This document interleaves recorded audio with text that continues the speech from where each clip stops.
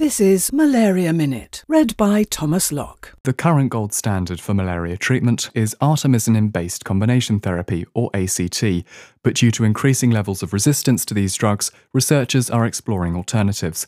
A potential target for future therapies are the essential malaria proteases plasmepsins 9 and 10. Therapies that inhibit these proteases prevent certain processes of the malaria parasite's life cycle.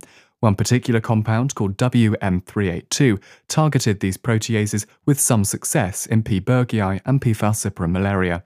And the way in which the malaria parasite suppresses the immune response to the disease has been detailed by scientists.